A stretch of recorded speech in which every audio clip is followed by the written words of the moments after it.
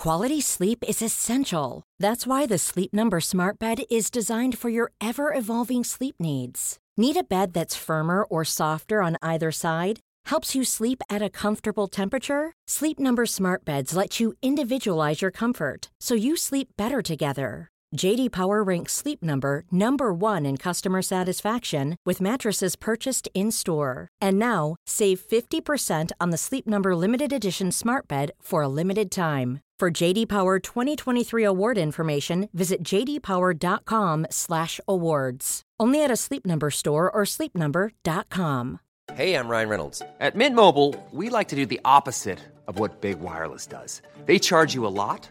We charge you a little. So naturally, when they announced they'd be raising their prices due to inflation, we decided to deflate our prices due to not hating you. That's right. We're cutting the price of Mint Unlimited from $30 a month to just $15 a month. Give it a try at mintmobile.com/switch. $45 up front for 3 months plus taxes and fees. Promo rate for new customers for limited time. Unlimited more than 40 gigabytes per month. Slows full terms at mintmobile.com.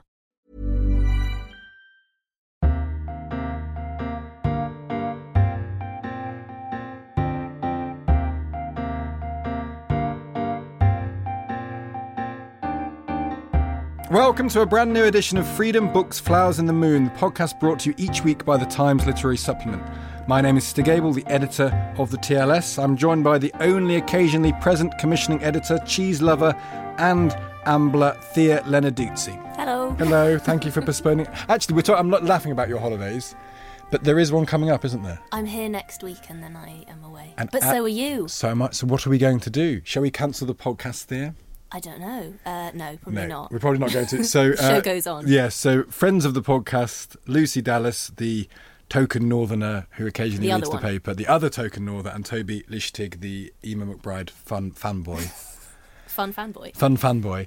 I mean, they probably are known by other names and for other things, but that's how I associate them. We'll be doing this show, so you have one more week of us, and then you get a merciful break from us. If you want to subscribe to the TLS, Google TLS subscriptions, type POD1 in the offer code section and get 6 issues for £6. Coming up on the show, we're going to devote the entire programme to the wonderful and luminous figure that is Jane Austen, who died 200 years ago this week. To commemorate the bicentennial, the TLS has published a special book containing the best writing in the paper about Jane Austen over the last 100 years. It's got plenty of modern criticism, alongside original articles by Virginia Woolf and E.M. Forster. If you want to buy it for the Janeite in your life, just go to Amazon and search TLS and Jane Austen. The paper this week is also an Austen fest. We've asked a group of writers and thinkers to define their relationship with Austen. Ian Sansom has reread all 6 of the novels and tried to examine them afresh, and Charlotte and Gwendolyn Mitchell have answered this all-too-familiar question. Did Joshua Reynolds paint a portrait of Jane Austen's aunt? The answer, if I may resort to the idiom of clickbait for a moment, will amaze you. Do you know the answer to that question yet? I can't say it, otherwise just ruin it for everyone. Yeah, it's just ruin it. You can't give it away. That's the whole. You have to click through. Yeah, exactly. It's the whole opposite of clickbait if you give the answer. Contributing to our Austen Symposium and joining us in the studio to discuss all things Austen is writer and critic Claire Harmon. We were going to have the commissioning editor responsible for all things 18th century, the only century that matters to him, actually, at the TLS, Michael the Dr. Keynes, but ironically, given his nickname, he is unwell at the moment. So we will do this in his honour, but without him.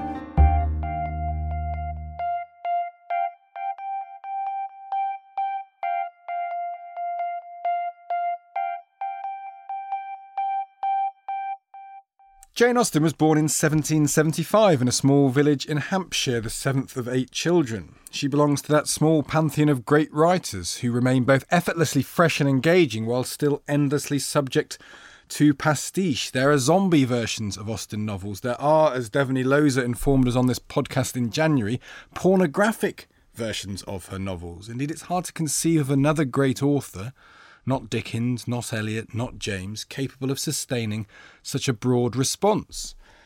What's the reason for it? Well, part it must be the quality of the writing, the acuity of the vision, the universality of the themes, money, pride, love, disappointment, expectation, the confinement of our chance existence.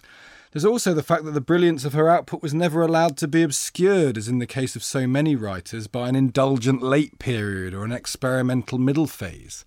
No, she wrote 6 beautiful, important novels published in a period of 7 years. The last, Persuasion, in 1818, arguably even better than the first, Sense and Sensibility, in 1811. There are no duds, no excrescences, no failures. Famously, the Oxford philosopher Gilbert Ryle was once asked whether he ever read novels. Yes, he asserted, all 6 every year.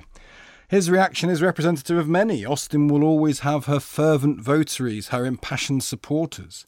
Ask your acquaintances to rank the 6 novels in order of preference, and you'll guarantee yourself a pleasing half hour of robust fireside debate, just as if you were happily ensconced at Pemberley or Hartfield. We may try that in this podcast.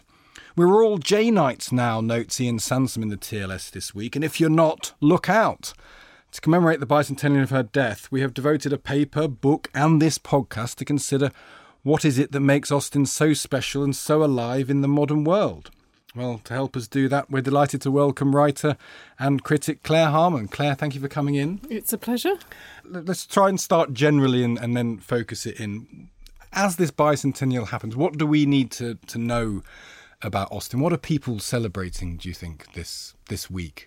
Well, it's a good question, isn't it? Because it's actually the death that is the anniversary. Yeah. And I'm old enough to remember the bicentenary of her birth in 1975. And it was quite quietly celebrated. I mean, there were some stamps, and I can't remember anything else happening at all. I mean, there might have been a few newspaper articles. But, I mean, there's a blizzard of Austen material now. And there has been since 2011 when the bicentenary of the first of her novels to be published came out, and so that's Sense and Sensibility, and really there's no escape. So it does make one wonder what's being celebrated. I mean, obviously she's a national treasure. She is one of the most recognisable names.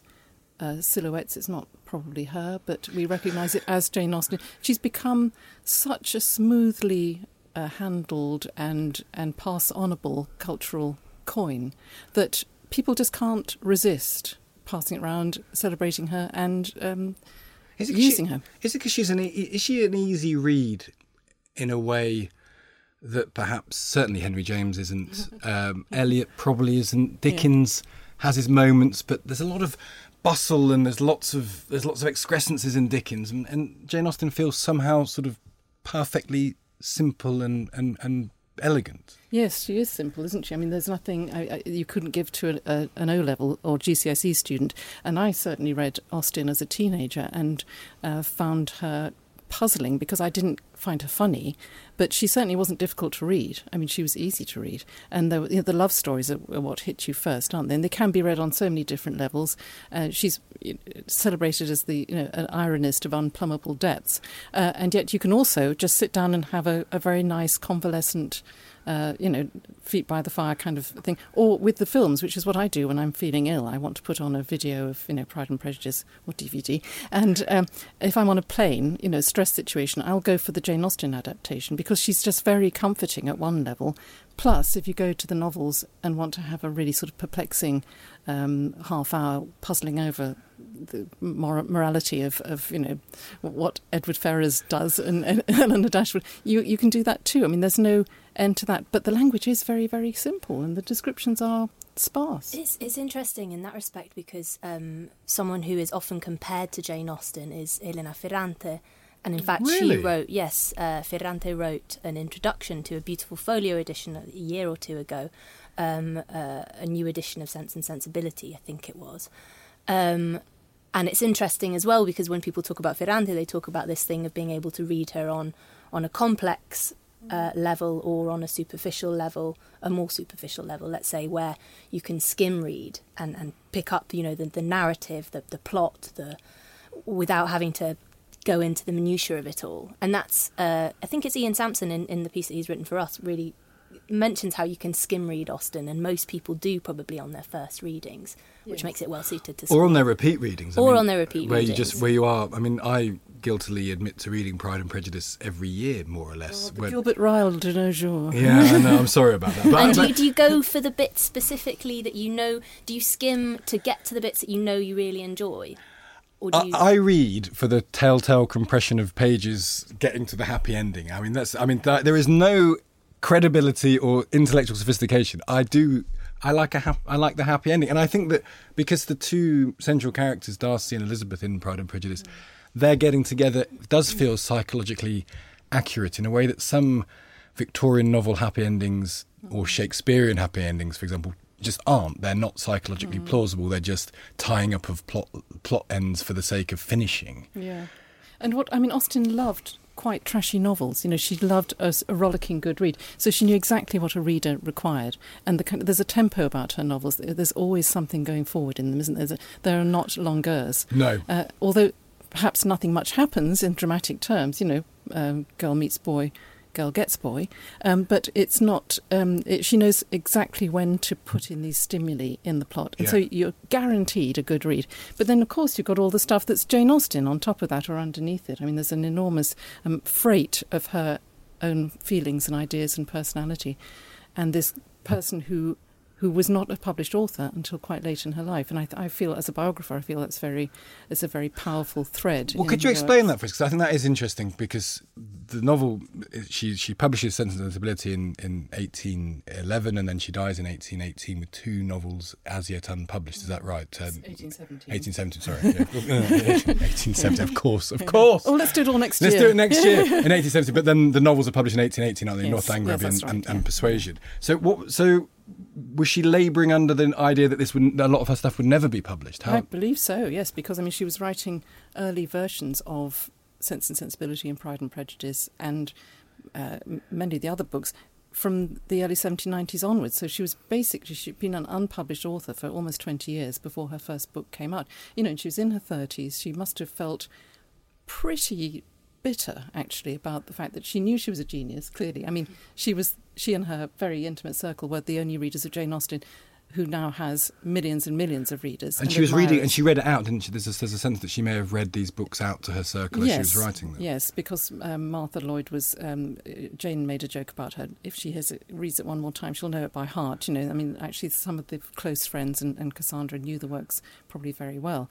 But they were just stuck, you know, in that circle in manuscript. And, you know, she'd had the sale of the book that became Northanger Abbey in 1803. At that point, I mean, she'd waited 10 years at that point, and she must have thought, thank God, I'm now going to get into print. Presumably that afforded her a certain amount of freedom, though, to develop her style and chop and change. Yes, certainly. But I think, if you think of being a writer who wants to be published, I mean, the freedom that you gain from being allowed to keep working on your manuscripts year after year is rather outweighed by the disappointment of nobody else reading them.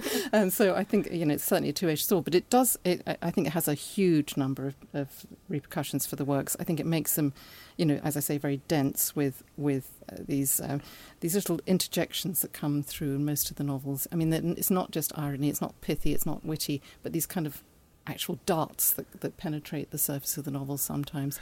And there's a kind of self-consciousness in part. I mean, not least in Northanger Abbey, which is a parody, but even in Pride and Prejudice and in a couple of others, there is all of a sudden the narrator steps to one side and the author seems to speak. Or there's a consciousness of the medium. Yes, indeed. I mean, especially that's brilliant in Northanger Abbey, where she talks about the novel, you know, and suddenly kind of comes forward as the author having her own opinions. It's brilliant, and it's so outrageously, rompingly good fun, that passage too.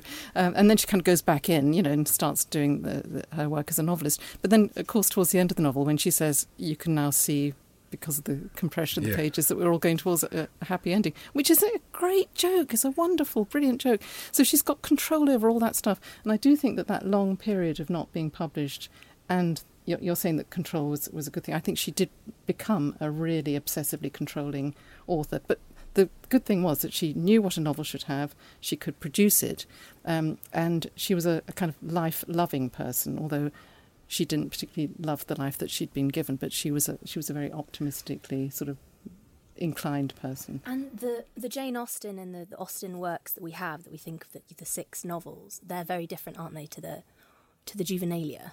Yes, that early genius, I mean, the young girl of 18 and 19 who was entertaining her own family with First Impressions, which became Pride and Prejudice, and who presumably was very vocal in the family circle. There, of the very few accounts of Jane Austen as a teenager, 2 of them use the word affected, which is really interesting. And the idea that she was actually quite an extrovert, a bit of a show-off, kind of brainy, not massively beautiful, perfectly passable 18-year-old, who was a social critic and who was, a wit and a delineator of character. And you get a feeling of this energy, massive energy. The Juvenilia is full of confidence and, really good jokes, but they're worldly jokes. They're very worldly works. And then, of course, you become somebody who seems much more contained in the published novels. And is there a large process of editing? So something like First Impressions, which became Pride and Prejudice, are we able to chart what it first looked like and then the process of sort of chiselling it down to what it eventually became? No, if only. Wouldn't it be nice if up a chimney in Chawton somebody found the manuscript, because the manuscripts have all been lost apart from little bits of Persuasion, because printers typically just got rid of manuscripts once the book was in print, so we don't know. But from Austen's letters, we do know that these things were being worked on a lot. And then when Pride and Prejudice, for instance, was about to be published, she talks about the kind of final edit, this lopping and cropping. And as with Sense and Sensibility, a worry that she doesn't quite know what she's left with. She's worked on these books so long that she doesn't entirely... the continuity problems. She doesn't entirely remember who did what. Oh, really? She's got to change the money values. She says to Cassandra she's got to change the incomes in Sense and Sensibility because it's an old story. Yeah. Sensibility itself was a bit of a passé concept in 1811. It was a 1790s subject. They were 1790s girls.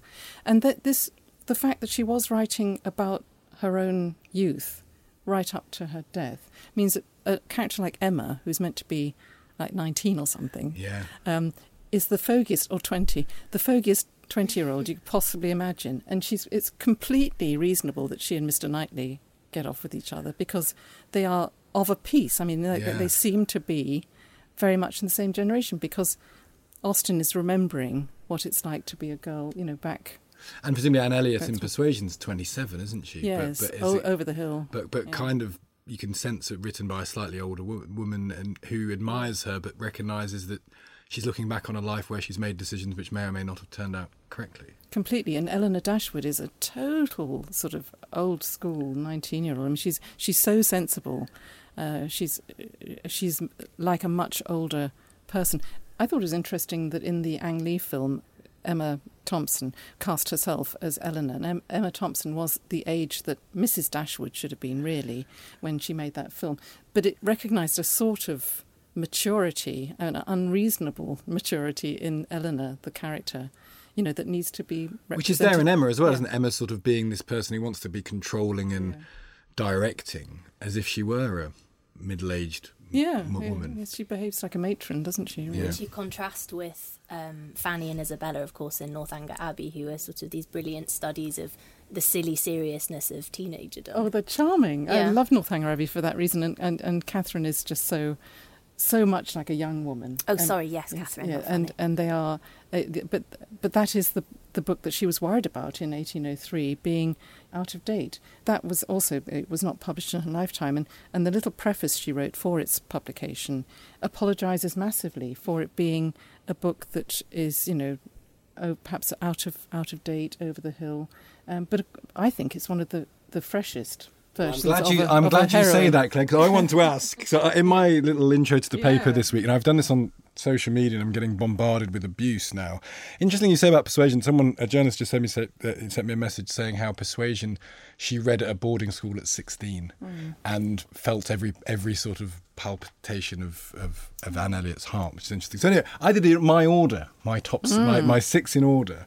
And I want you to say what you think, Claire, and Theo as well. So I go Pride and Prejudice, Persuasion, Sense and Sensibility, Emma, Mansfield Park, and bringing up the rear, Northanger Abbey. Go on. I'm give me the correct version. Yeah, no, my version is Persuasion, Pride and Prejudice, Emma, Sense and Sensibility, Northanger Abbey, Mansfield Park. We're not that far apart. It's quite different. Go on. I think Pride and Prejudice is sort of tied with Mansfield Park for me. I think Pride and Prejudice is better and I probably enjoyed more, but Mansfield Park was the first one that I studied, so I felt like I found more in it. Followed by Persuasion, I think, and then Northanger Abbey, and then Emma, and then Sense and Sensibility. Isn't it interesting that Persuasion seems to me to be the aficionados when you talk to Austenites, Janeites? Is it become almost the sophisticated answer, Persuasion? Possibly, yes. Why is that? Because it's mature. Because it's because it's autumnal. It's demographic thing to it. But was she at the peak of her powers? Because that presumably wasn't endlessly rewritten. That was written and then published. Exactly, yeah, because there's just a few. Mansfield Park was kind of written and published, so Mansfield Park's a very interesting book to look at in terms of Austen writing in the moment rather than doing this kind of, catching up with her old manuscripts.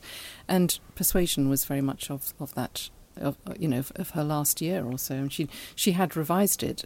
It's not clear whether she thought it was absolutely good to go at her death in 1817, but yes, it was a very recent book, and it's about autumnal longing, and it resolves everything so beautifully. I just love I love the restoration. I think it's the most Shakespearean of her plots. It's just got such a lovely mellow fruitfulness to it as well. Yeah, and I think the way that the initial decision to separate and then it comes back again with everyone older and wiser is very. It's very realistic as well, isn't it? That having to be in a room where your ex comes in and who's done well or not, you don't really know because you're just totally out of touch with them. It's very well See, I think Emma doesn't linger as well because Emma to me is an unattractive character.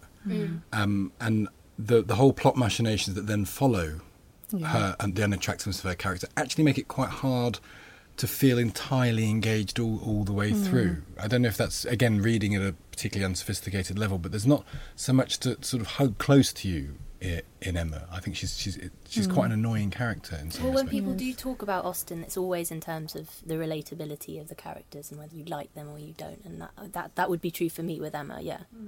Well, are there any characters, Claire, you'd like to sort of celebrate or excoriate? Who's the person you dislike the most in Austen fiction? I think it's much easier to find out ones to dislike than love. I mean, she's full of these. I mean, it's a great crowd of fools, but they're not usually so foolish that you dismiss them. They are just normally awful, and that's her brilliance, isn't it? That she can pick these characteristics out. I mean, I think Fanny Dashwood is absolutely a terrible, terrible woman. I mean, there she is having hysterics off camera because we don't see this over the fact that she hears that Edward is engaged to Lucy Steele. Eleanor's just heard that, and of course it's far more important to Eleanor. Yeah. But the whole household on Harley Street has to grind to a halt because Fanny is having hysterics. And the scene, that early scene in Sense and Sensibility where she is talking her husband down from giving the half-sisters a proper income to almost nothing. It's brilliant, but it's incredibly nasty. I think the lack of self-awareness of some of the characters, and there's a lot in Pride and Prejudice actually, but Lydia Bennet...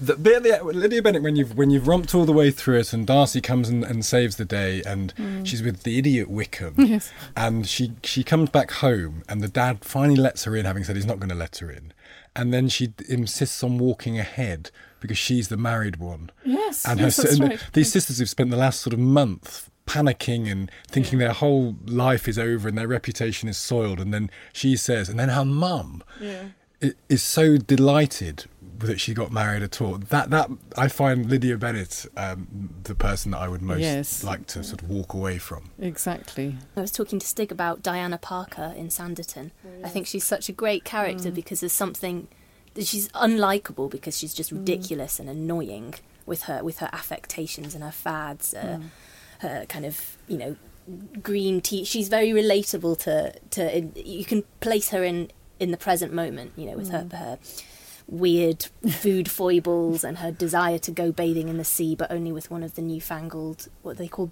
bathing machines, these portable things. I love a bathing machine. There's just something very, very now about her, very kind of clean eating. Yes. What do we make of Sanditon, Claire?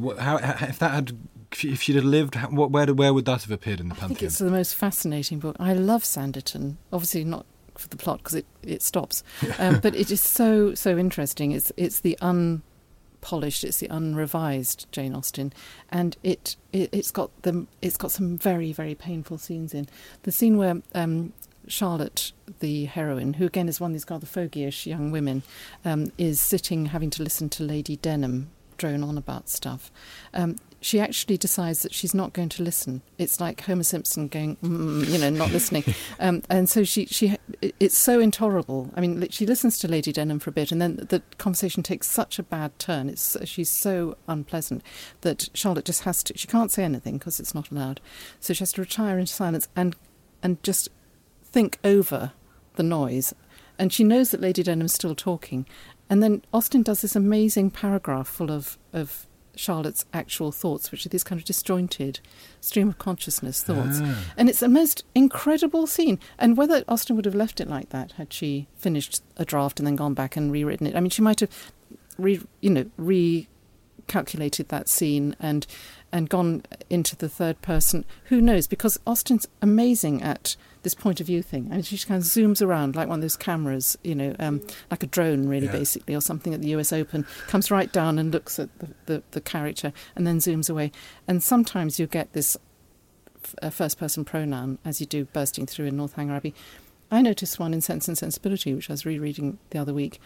It's about halfway through Volume 2, and suddenly you get this I am now going to... You think, hang on, who are you? Who's the I, Who are you? And where have you gone? I mean, it pops up and then it goes.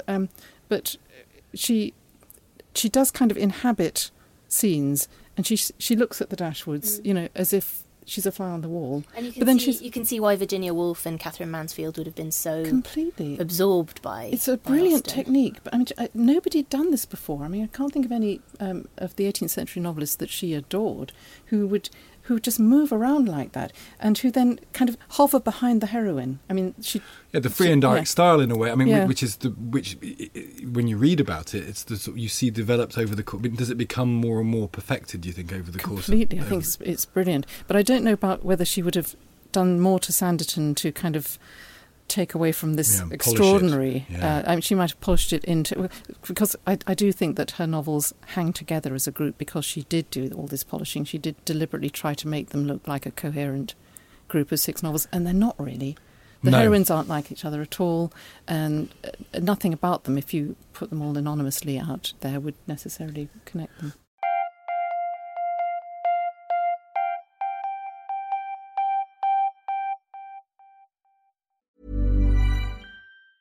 Hey, I'm Ryan Reynolds. Recently, I asked Mint Mobile's legal team if big wireless companies are allowed to raise prices due to inflation. They said yes. And then when I asked if raising prices technically violates those onerous 2-year contracts, they said, "What the f*** are you talking about, you insane Hollywood ass?"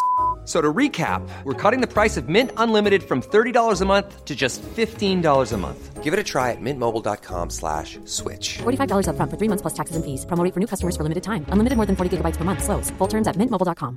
Quality sleep is essential. That's why the Sleep Number Smart Bed is designed for your ever-evolving sleep needs. Need a bed that's firmer or softer on either side? Helps you sleep at a comfortable temperature? Sleep Number Smart Beds let you individualize your comfort, so you sleep better together. J.D. Power ranks Sleep Number #1 in customer satisfaction with mattresses purchased in-store. And now, save 50% on the Sleep Number Limited Edition Smart Bed for a limited time. For J.D. Power 2023 award information, visit jdpower.com/awards. Only at a Sleep Number store or sleepnumber.com. Hey, it's Danny Pellegrino from Everything Iconic.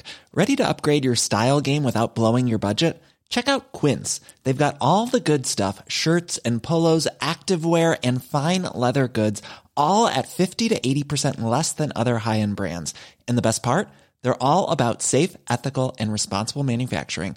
Get that luxury vibe without the luxury price tag. Hit up quince.com/upgrade for free shipping and 365-day returns on your next order. That's quince.com/upgrade. Let's talk about the afterlife of Jane Austen, because she wrote a very good book called Jane's Fame, How Jane Austen Conquered the World. I mean, I don't want you to summarise your entire book, but how did she do that, and why? And I suppose when was the moment that Jane Austen went from being a novelist of interest to people to being a dominant cultural figure? Yes, well, that's a very good question. I don't know that I could answer it very easily, but when I was thinking about writing that book, and I started to notice where Austenishness was all around one every day. It was just astonishing. Kind of tune into it, and it's absolutely in the most unusual places, including around the back of a football goal, an advert for electronics. There was a conference that was talking about extreme pornography that was, quoting from Emma, all sorts of different things. Dick Cheney was talking about Jane Austen, just almost every area of life you could get an Austen reference in, and people, of course, loved the first sentence of Pride and Prejudice. Journalists love it. And they endlessly... We have a rule here, actually. Michael, who's not here, I did an introduction to this book, and I deliberately wrote a pastiche of the first sentence just to annoy Michael, because he does he gets a lot of pieces about Austen in, and the number of reviewers who start with "It's a Truth Universally" I know. Acknowledged, but it's sort of, is it almost Shakespearean? I mean, there's maybe Dickens, but I think less so with Dickens. I'm not sure Dickens pervades the consciousness in the way. Exactly, because Dickens we have Dickensianness, which is very recognisable. But Austen, I think it really took off actually after the 1995 films on TV. But it had been, obviously she was very, very popular from the late 1870s onwards. After the first biography, which augmented the novels, which weren't that very well known during the 19th century. Really? Generally, they were out of print for a decade or so after her death, and she slowly got some critical notice during the 19th century. But really, she was treated as a passé Georgian novelist. So the great Victorian novelists don't owe a debt to her, really? Not really, because not that many of them had read her, and people like Charlotte Bronte, who very much objected to G.H. Lewis's advocacy of Jane Austen, read her to catch up with this stuff, but she'd already objected to Austen on principle, and she didn't like so actually Austen's legacy was strangely end stopped at that point. And it really got much more activated around the whole idea of her life and how charming a person she'd been and how unobjectionable. And the novels, of course, then became, there was the cult of Divine Jane. That was a late Victorian cult. Again, rather fastidious, people trying to characterise themselves culturally through Jane Austen. They saw her as somebody who represented gentility. Virtue signalling. We're talking about Victorian virtue signalling. Exactly. What a wonderful phrase that is. Where was it? In the 1890s. But that's exactly what they were doing. They were virtue signalling. And people still do that, obviously. Indeed. And then she was one of the first English authors to be treated to scholarly editing in the early days of the 20th century. That in itself was quite an interesting time, wasn't it? Because in the sort of 1920s, there was the Chapman kind of scholarly, authoritative version asking people to go back and realise how important and accomplished these works were. At the same time as I think the Austen family were still in charge of her literary legacy, and they were sort of commercialising and pushing a different version of Austen. So you had this bifurcation of... Yes, you did. Legacy. And also when the letters were published, because it was a matter of dissent, when her letters were published, people thought that was actually very inappropriate to publish the letters of a woman who clearly had not intended any of those things to be read. They were thought of as very personal documents. Also things like the Watsons, Sanditon, the Juvenilia, and the family did start to publish these works and were criticised for it in many ways. But of course, if they destroyed them, that would have been terrible. But then the scholarly work on Austen was part of her being an easy cannon fodder. A literary cannon fodder. The discipline of English literature was just starting up. Did Leavis like her? I'm sure. I can't remember. I'm sure he probably did. Is she in the canon of the Leavis canon? I can't remember. No, but she's very studied. The things I remember doing at university, because she wrote 6 novels, which are all easy to read, and she's very studyable, isn't she? She's absolutely opens up to studying, because they're sophisticated. There's lots going on, but equally they're easy to read, and it's quite hard to read all of Dickens. Yes, it's very hard to read all of James. Yes, quite hard to read all of Eliot. Austen, you can kind of compartmentalise and say, I'll just read the 6 novels, and then you've read. Is there a single major author that you can do that with other than Austen? Maybe not. Not really, no. Well, I suppose the Brontes didn't write very many books. No. But, Austen's... It doesn't feel as complete, does it? The oeuvre feels kind of complete for Austen, doesn't it? Yes, because I think she was doing this sort of major controlling exercise on them, and they are extremely lovable. and as well as readable. And they're very translatable. I mean, the simplicity of the language means that they can also, they travelled quite far. Oh, is she big in other parts of the world?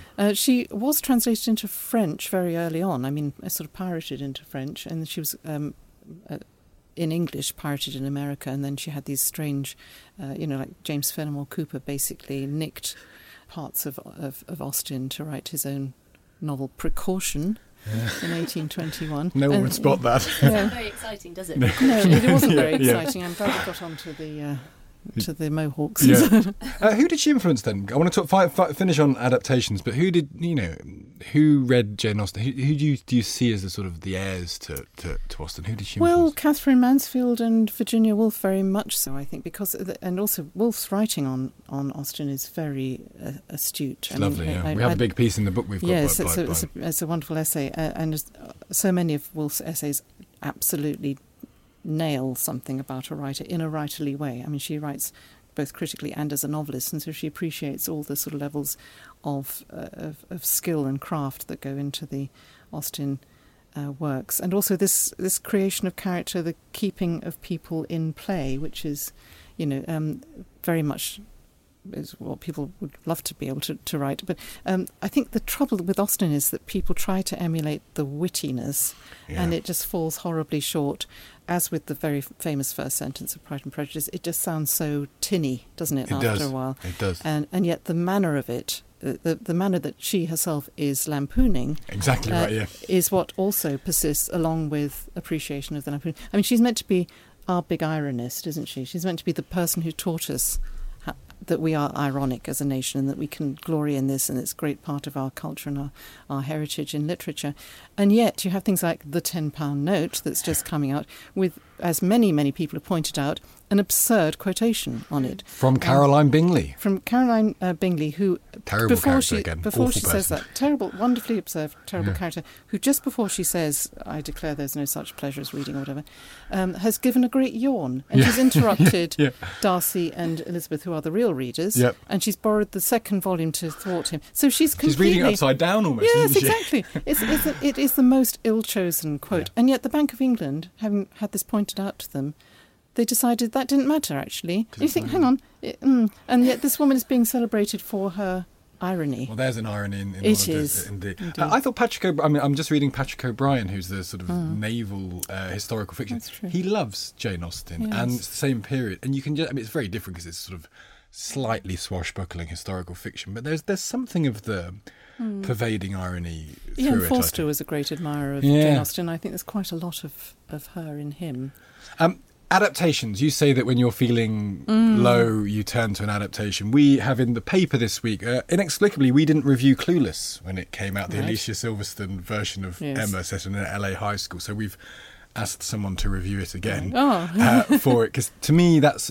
I very clearly remember the BBC adaptation of Pride and Prejudice. Yes. The TV one with the famous Darcy wet T-shirt competition when he comes out of the lake. Who's it played by? Colin Firth. Colin Firth. Who is it played by? Yes. But you remember him emerging glistening from the lake? Yes, I do. And that was... exactly. Quite right, too. So I'm going to say, Liz, what do you think? What do you turn to when you want to watch a bit of Austen? Who's done it well? Well, Colin in the lake has done it well, but of course it's not Austen. That's a scene that they put in. I know, indeed. So that's the least Austenian piece of TV. I enjoyed Clueless when I first saw it, but I can't say it kind of has gripped me ever since. I really liked a biopic, weirdly enough, called Miss Austen Regrets. It was on television about 10 years ago. And it had Olivia Williams in it.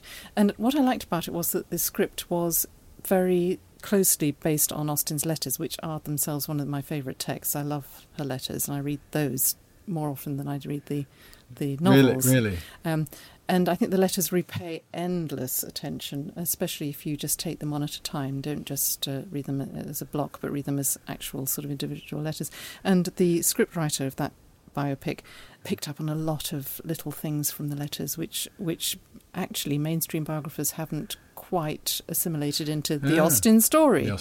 So, the fact that she was drinking quite a bit at one point, and there's a kind of slightly woozy scene in that when she's possibly speaking a little bit out of turn to Charles Hayden, the Doctor. That's interesting. Also because there has been a gin brand sort of launched on the back of Jane Austen, so that makes it seem somehow more relevant. Yes, I suppose. But I was unaware of that. That's fantastic. There is, yeah. We had it in the paper in January, didn't we? Yeah. Have you seen any good or bad? Well, I would obviously say yes, Clueless, and I'm going to now lower the tone massively. And it's not because... Is that possible to yes. go further? Go on. Oh, no, I'm going to go lower. Go on. So this isn't because I'm saying it's the most important adaptation or particularly very good, but it's what made me interested in Jane Austen when I was about 10. And it was a programme put out by PBS in America called Wishbone. And it was the main character was Jack Russell. He lived in Texas. He used to trot back through time and take on the roles of leading characters in the classics of Western fiction. And so there was an episode called one saw this coming. Called First Impressions, as in fur. First Impressions. The original title of Pride and Prejudice. Yes, exactly. And he played Darcy. And actually, as far as kids' telly goes, and I don't watch any now, obviously, because I'm an adult, I do. it was very good. Well, yes, but you have a reason to. Yeah, I do. So just to be absolutely clear, this uses the original title of Pride and Prejudice and tells the story of Pride and Prejudice through a Texan dog. Yeah, a Texan talking Jack Russell. How have you not seen this? You call yourself an Austen scholar, and then I don't know how I missed that one. Yes. This guy, it was Wishbone. Wishbone. I'm going to check that out. I think the tagline was something like a small dog with a massive literary imagination or something. Big vocabulary. Something catchier than that. It's a Truth University. Any horrors that you've seen? Did you ever? Well, I didn't see the zombie film. I started watching that. It's not quite as bad as you think it's going to be. There's a little bit of archness that knows what it's doing. Yes, but it was still. It would need an awful lot of archness. Yeah, it wasn't quite. But I did speak to the Jane Austen Society of North America in the week that film came out, and a lot of them had seen it and they loved it. Yeah, I thought they'd be down on it like a ton of bricks, but actually not. And but I did see the book, the Seth Graham Brown's book. Oh yeah. And I thought it was amazing as a phenomenon that you can take 85% of Austen's book, put 15% of Ultraviolet Zombie Mayhem of your own into it, and come up with a book that sells millions of copies, much more than Pride and Prejudice. Really? In any given period. I mean, yes, absolutely millions. Did that make you angry? No, it didn't make me angry because I don't feel I kind of, have to stand up for all the... Yeah. But it is astonishing that less Austen goes further. I mean, I think in terms of her fame and her recognisability, which is what Margaret Oliphant pinned down in the 1870s, that Austen had this ability, to push people's buttons. They didn't have to write her books, but that she was a recognisable cultural figure. And that, I think, the Seth Graham Brown phenomenon displays that perfectly. You can have a bit less Austen goes even further. Oh dear, that's on that note. Yeah, it's a slightly depressing note. Claire, thank you so much for coming in to discuss all things Austen. The paper this week is a celebration of Jane Austen, and we have this book as well, which contains essays by E.M. Forster and Virginia Woolf. Do go to the-tls.co.uk to see this week's edition of the paper, which amid all of this ostentation also contains Benjamin Markovitz on the history of cool and Helen Morales on the classical history of disgust. And tweet this podcast at FBFM_podcast with your comments and thoughts. Please do review us on iTunes. Next week, we're going to be musing upon that strange, orange and often absentee President of the United States, as we are publishing a piece by Edward Luttwak that, gulp, predicts a Trump dynasty in power for the next 16 years. Yes, you may well both look depressed, and that's what we'll be talking about. Silence. Yeah. So to cheer us up, this is a fantastic find by Matt, our producer. He has discovered online, of course, Thea, it's Wishbone. Wishbone the talking dog. Wishbone the talking dog doing first impressions. His version of Pride and Prejudice, seen once by a young Thea Lenarduzzi in 1992. So to play us out, you're going to want to listen to this. Here it is, Wishbone, the talking dog. It is your turn to speak, Mr. Darcy. I talked to the dance, and you ought to make some kind of remark about the size of the room. Or the number of couples? Your sister will dance with just about anybody, huh? I guess you prefer to criticize everyone. I have heard all about you. Well, don't believe everything you hear. That's the genuine dialogue, isn't it? Yeah. So good. And that's the genuine jacket as well. When you make decisions for your company, you look for the no-brainers. And if you have a lot of mailing to do, Stamps.com is the ultimate no-brainer. It streamlines your processes to make your business more efficient, which makes you less busy. Mail checks, invoices, legal documents, and everything you need to keep your business running with Stamps.com. Seamlessly connect with every major marketplace and shopping cart. Schedule package pickups and see your cheapest and fastest shipping options from different carriers. With rates up to 89% off USPS and UPS rates. And with the Stamps.com mobile app, you can take care of mailing and shipping wherever you are. Make the same no-brainer decision as over 1 million other businesses with Stamps.com. Sign up with code PROGRAM for a 4-week trial, plus free postage and a free digital scale. No long-term commitments or contracts. That's Stamps.com. Code PROGRAM.